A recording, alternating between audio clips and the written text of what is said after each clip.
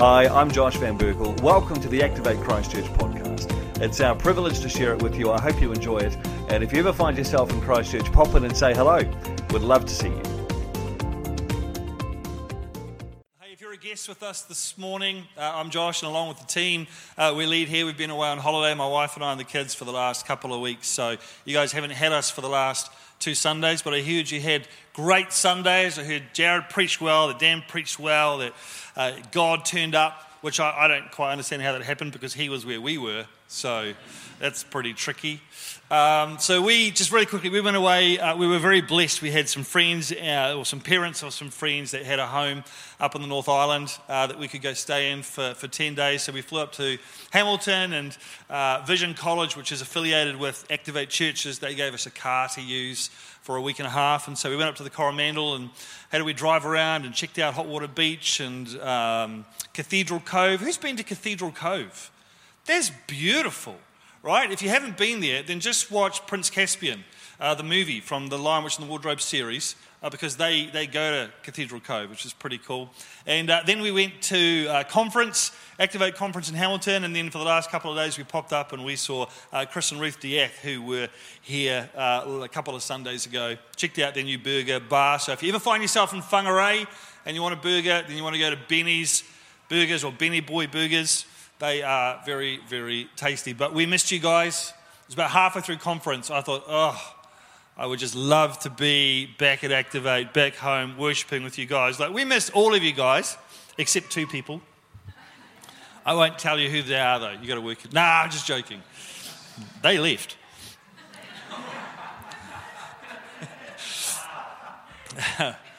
I just got to get all my funniness out of the way to start with. So my job this morning is to wrap up our series on humility, right? Like we talked a lot at the start of the year about 2 Chronicles chapter 7:14, right? If my people who are called by my name will humble themselves and pray and seek my face and turn from their wicked ways, and I will hear them from heaven, I'll forgive their sins and I'll heal their land. And so there's those 4 things: humility, prayer, intimacy, and obedience. And so we're going to devote a term to each one. You should know you've got the glass.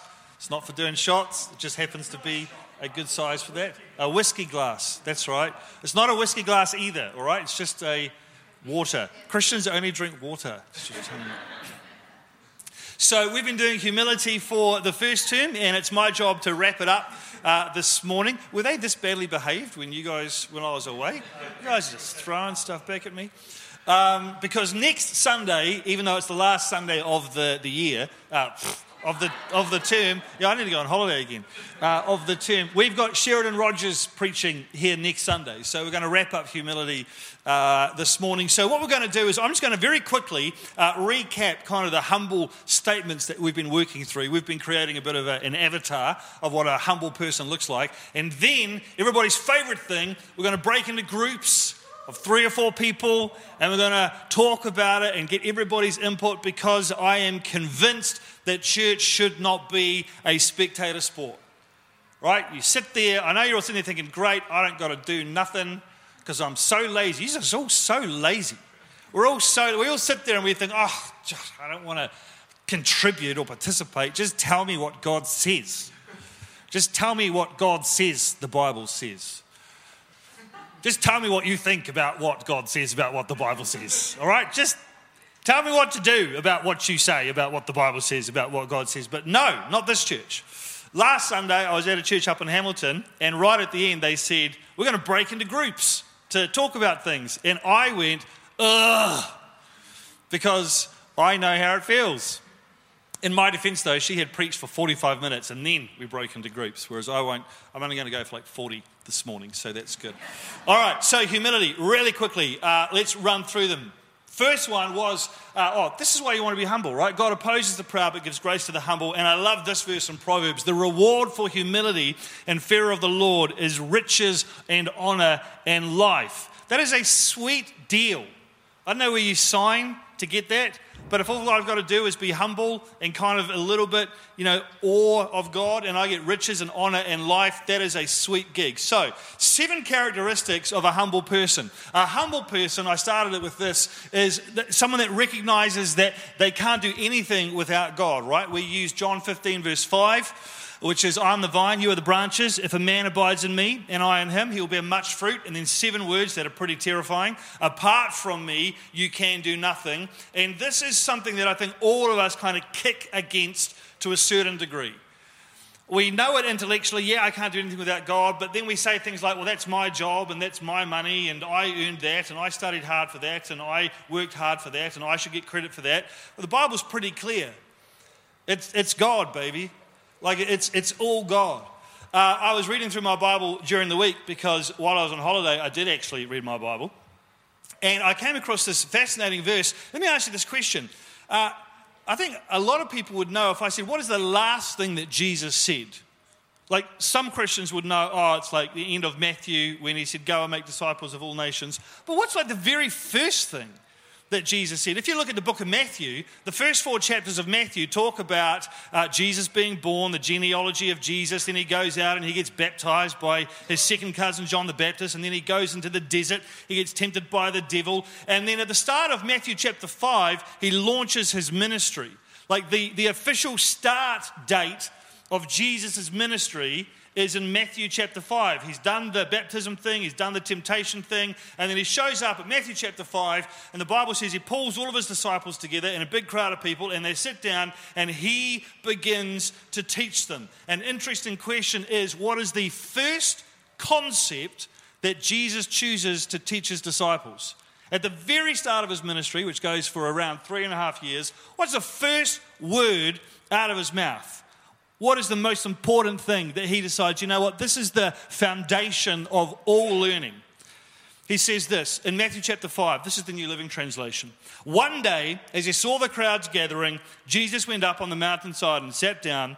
His disciples gathered around him, and he began to teach them, and this is the first thing that he ever taught them. God blesses those who are poor and realize their need for him.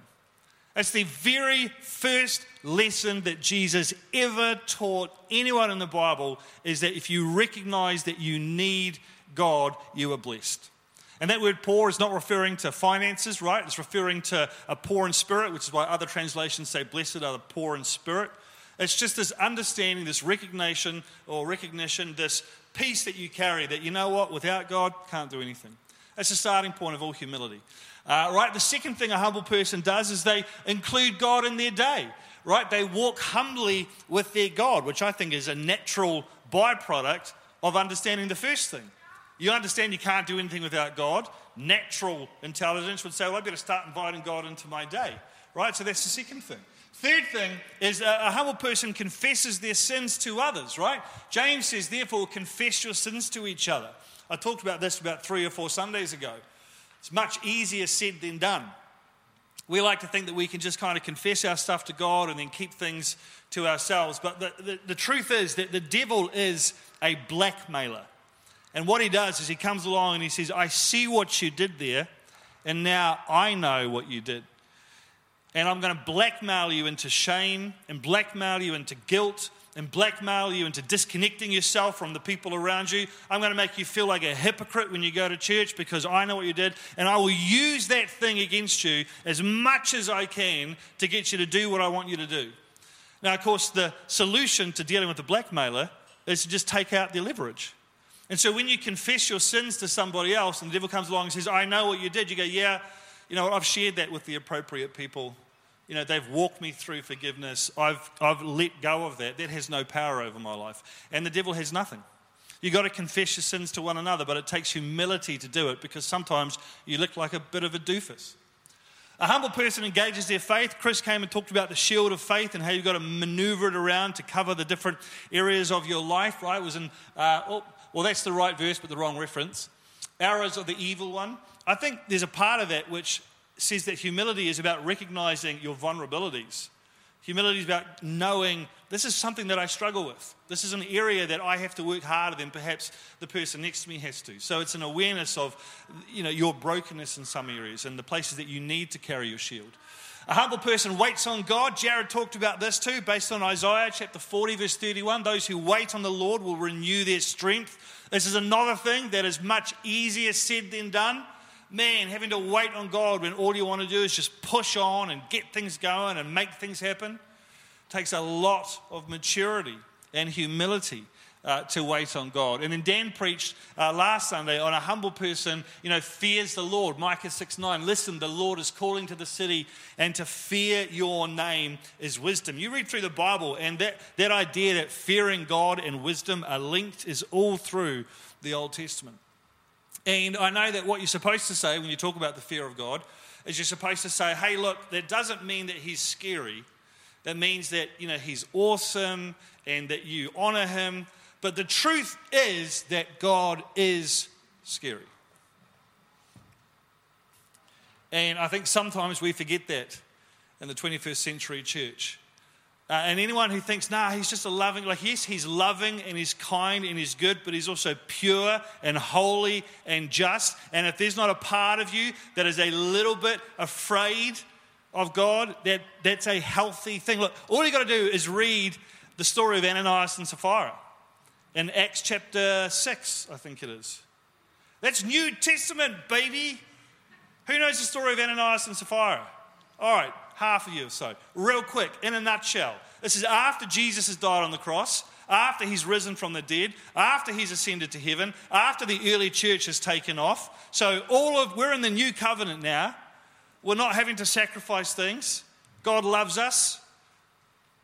God looks at all of us through the lens of Jesus Christ.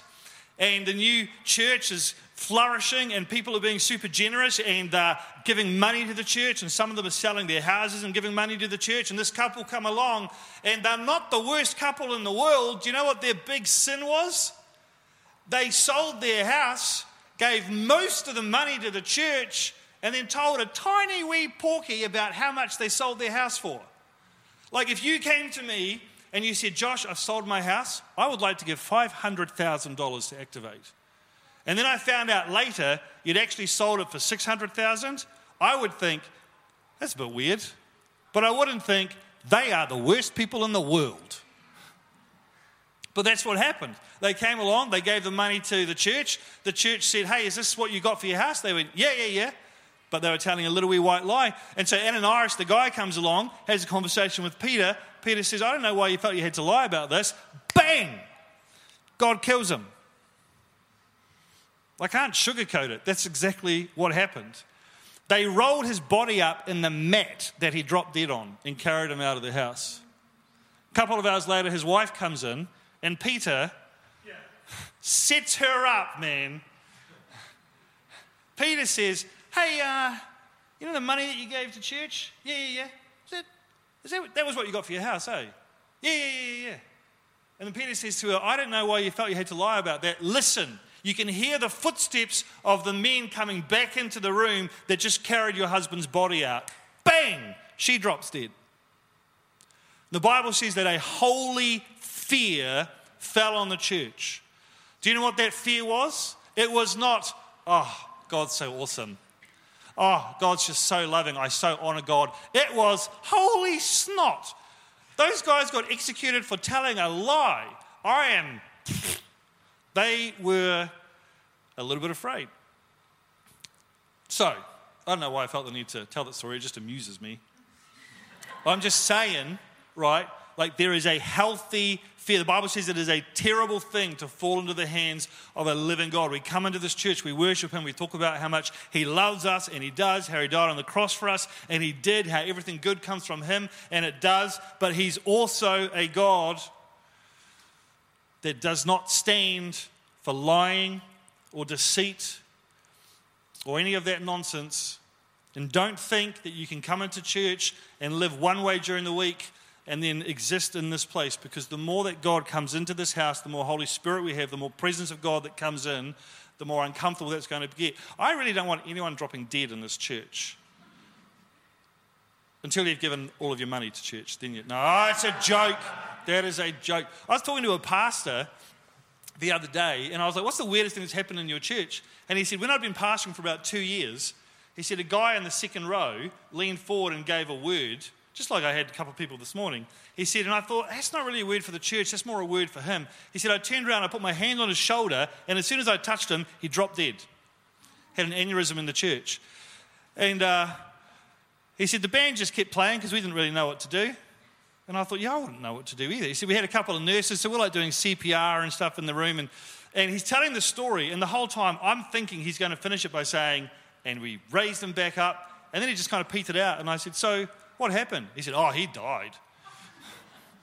It's like, holy moly, dropping dead in the church. That's why we're trying to get as many young adults in here as possible, because that lowers the chances of that. That's a joke. It's a joke for you older people. We love the older people as well.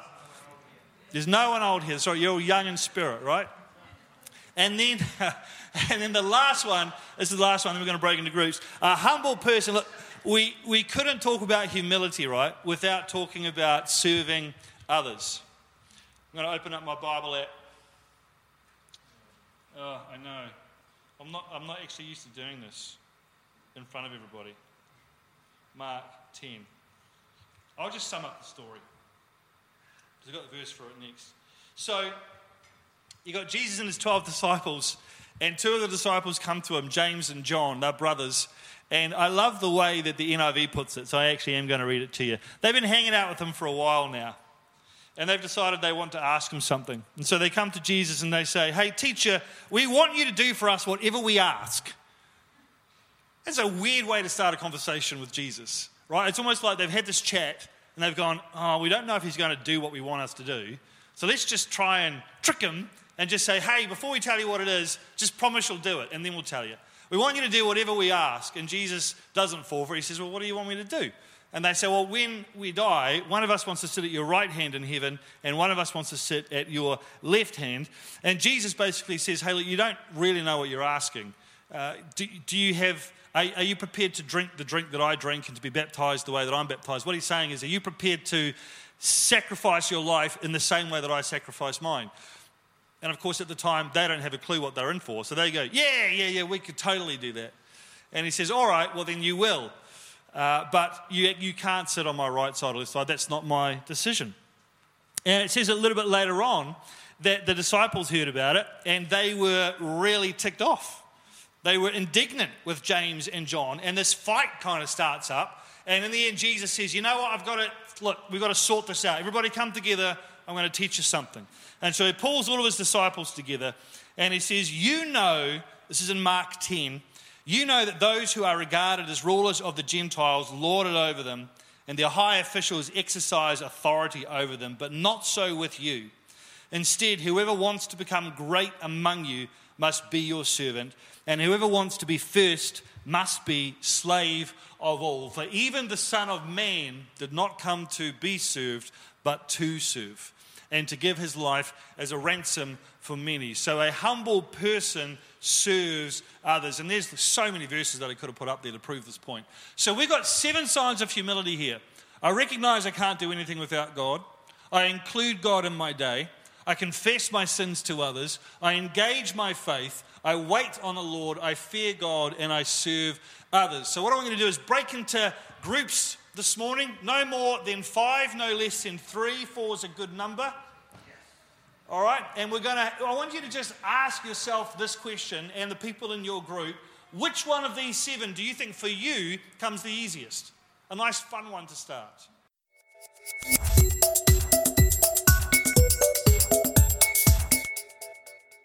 All right, we're going to move on to just a second. Some interesting things popping up around the groups, but just very quickly, by a show of hands, which one of these comes the easiest? How many people found that number 7, serving others, was probably the easiest? Look at that. Great. So the sign-up sheet for host team is just out there.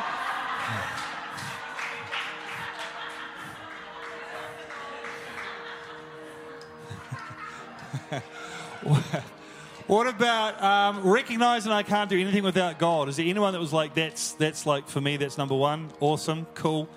Including God in my day? Yeah. Confessing my sins to others. Who found that like one of the easiest? I actually find that one quite hard, I think. I think it gets harder the more the more mistakes you make. Yeah, I just don't have the time. Engaging my faith. Cool, Daniel. Waiting on the Lord. Well, not a lot of hands up for that one, right? Like that's not something that we find easy. Fearing God. Yeah.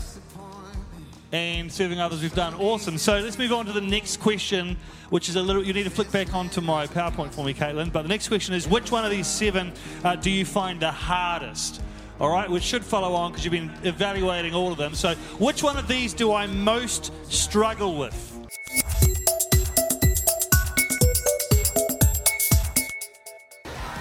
All right, let's move on. We're going to do one more to wrap up.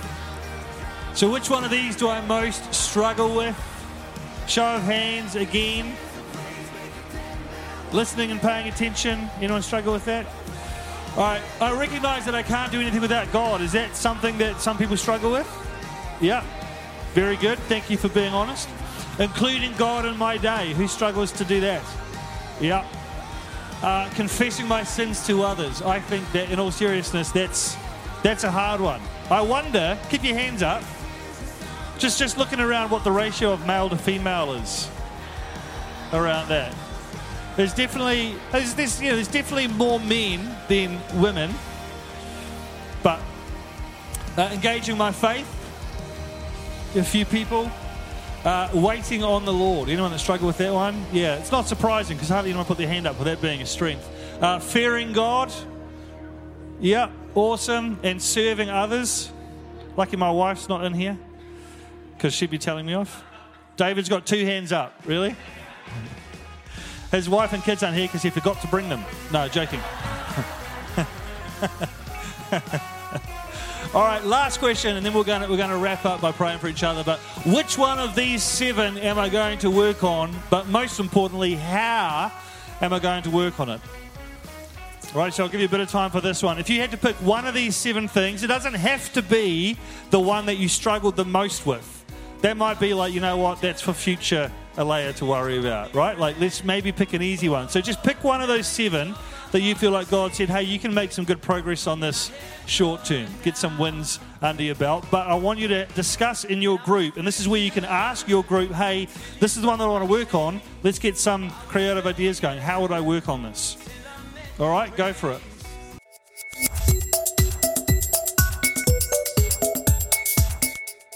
All right, guys, let's wrap it up. What we're going to do very quickly. Good job. Who's got some thoughts to take away this week? Something practical you're going to implement. You're going to try and put it in place. Very good. I'll get you to just turn the music down for me, Mike. Thank you. And just really quickly, I'll just grab 2 or 3 people so they can share what God has talked to them about. Dan, what is one thing that you're going to work on, and how are you going to work on it? My one thing is how I'm going to work on it. My 3 things are hoping that I'm going to tick off by doing that. So I was hoping to tick off, include God in my day, tick off engaging my faith and recognising I can't do anything without God. And the practical thing for me is before I see my clients for training and stuff, is actually making a point of praying before each session. So hopefully I can hear from God about where He wants me to lead conversations and engage with the clients and bring God into that situation. And hopefully that changes things that I can start to recognise what I can't do without God. That's very good. I like that. So you're going to tick off, recognise I can't do anything without God, include God in my day, and engage my faith all in the same action. That's smart. All right. What have you guys got to share this group real quickly? We talked about the fact that to do any of those things, probably just weighing up what you're prepared to sacrifice to get them. So one of the ones was talking around actually waiting on God, was going, well, before I do like leisure things like watching TV or something like that in the evening, make sure that do the things that actually really matter first, and then if there's time, then go do the other things. So prioritising priorities. Yeah, that's good. It's important to recognise that all these things that we're talking about, they do require a sacrifice. Like there's a price or a cost associated, with this. I've been talking with God recently about, just wanting to, grow in Him, move on to the next level in God. And while I was at conference, I woke up early in the morning with some song lyrics going through my head from a song called Mr. Brightside by The Killers. Some of the younger people will know that song. There's 2 lines in that song that go, but that's just the price I pay, destiny is calling me. And those were the 2 lines that I woke up with in my head, and I felt like God said, hey, look, I hear what you're asking for, but you need to be really clear about what it's going to cost you. And so all the stuff that we're talking about, whether it's involving God in your day or confessing your sins to others or serving, there's always a cost associated with it. And so you need to ask yourself if it's something that you're prepared to pay. Wendy, what was your work on? Including God in my day more. Yep. And how are you going to do that? Try to structure my day more so that I can say first thing in the morning I can do something. Then make sure I put a few minutes aside each lunchtime when I'm lunching and tea time. You can do it, all those sort of things, but it's structuring it into your life. It's not sexy structure, but it's super important, right? Like there's a saying in professional development, which is that you should never start your day until you finish it. Never start your day until you finish it. What that means is that you kind of, you've got to organise, you've got it structured before you start. There's another saying, right? You either run the day or the day runs you.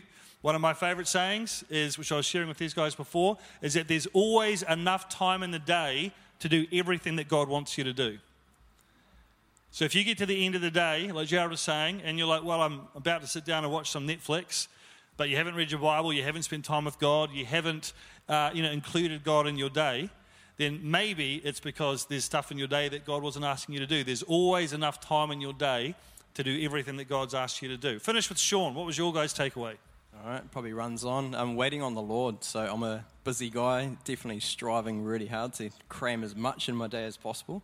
So, try and give 30 minutes every morning, and I shut down everything, my phone, and I just put a little bit of music in the background, and I close my eyes, actually lie on the floor, and really just tune my spirit into Him.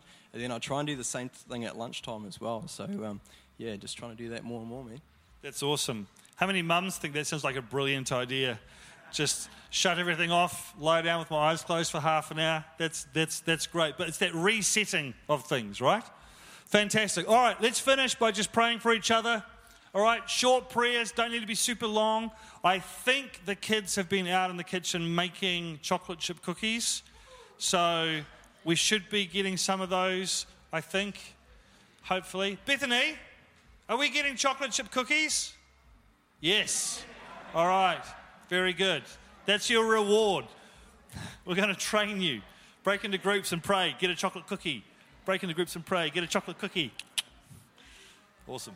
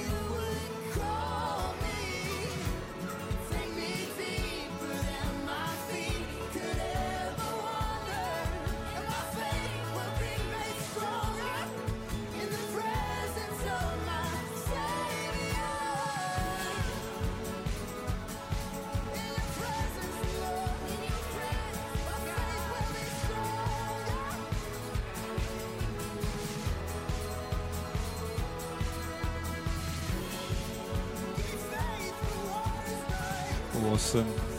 All right, well, if you're praying, feel free to continue praying, but that's the end of our service for today.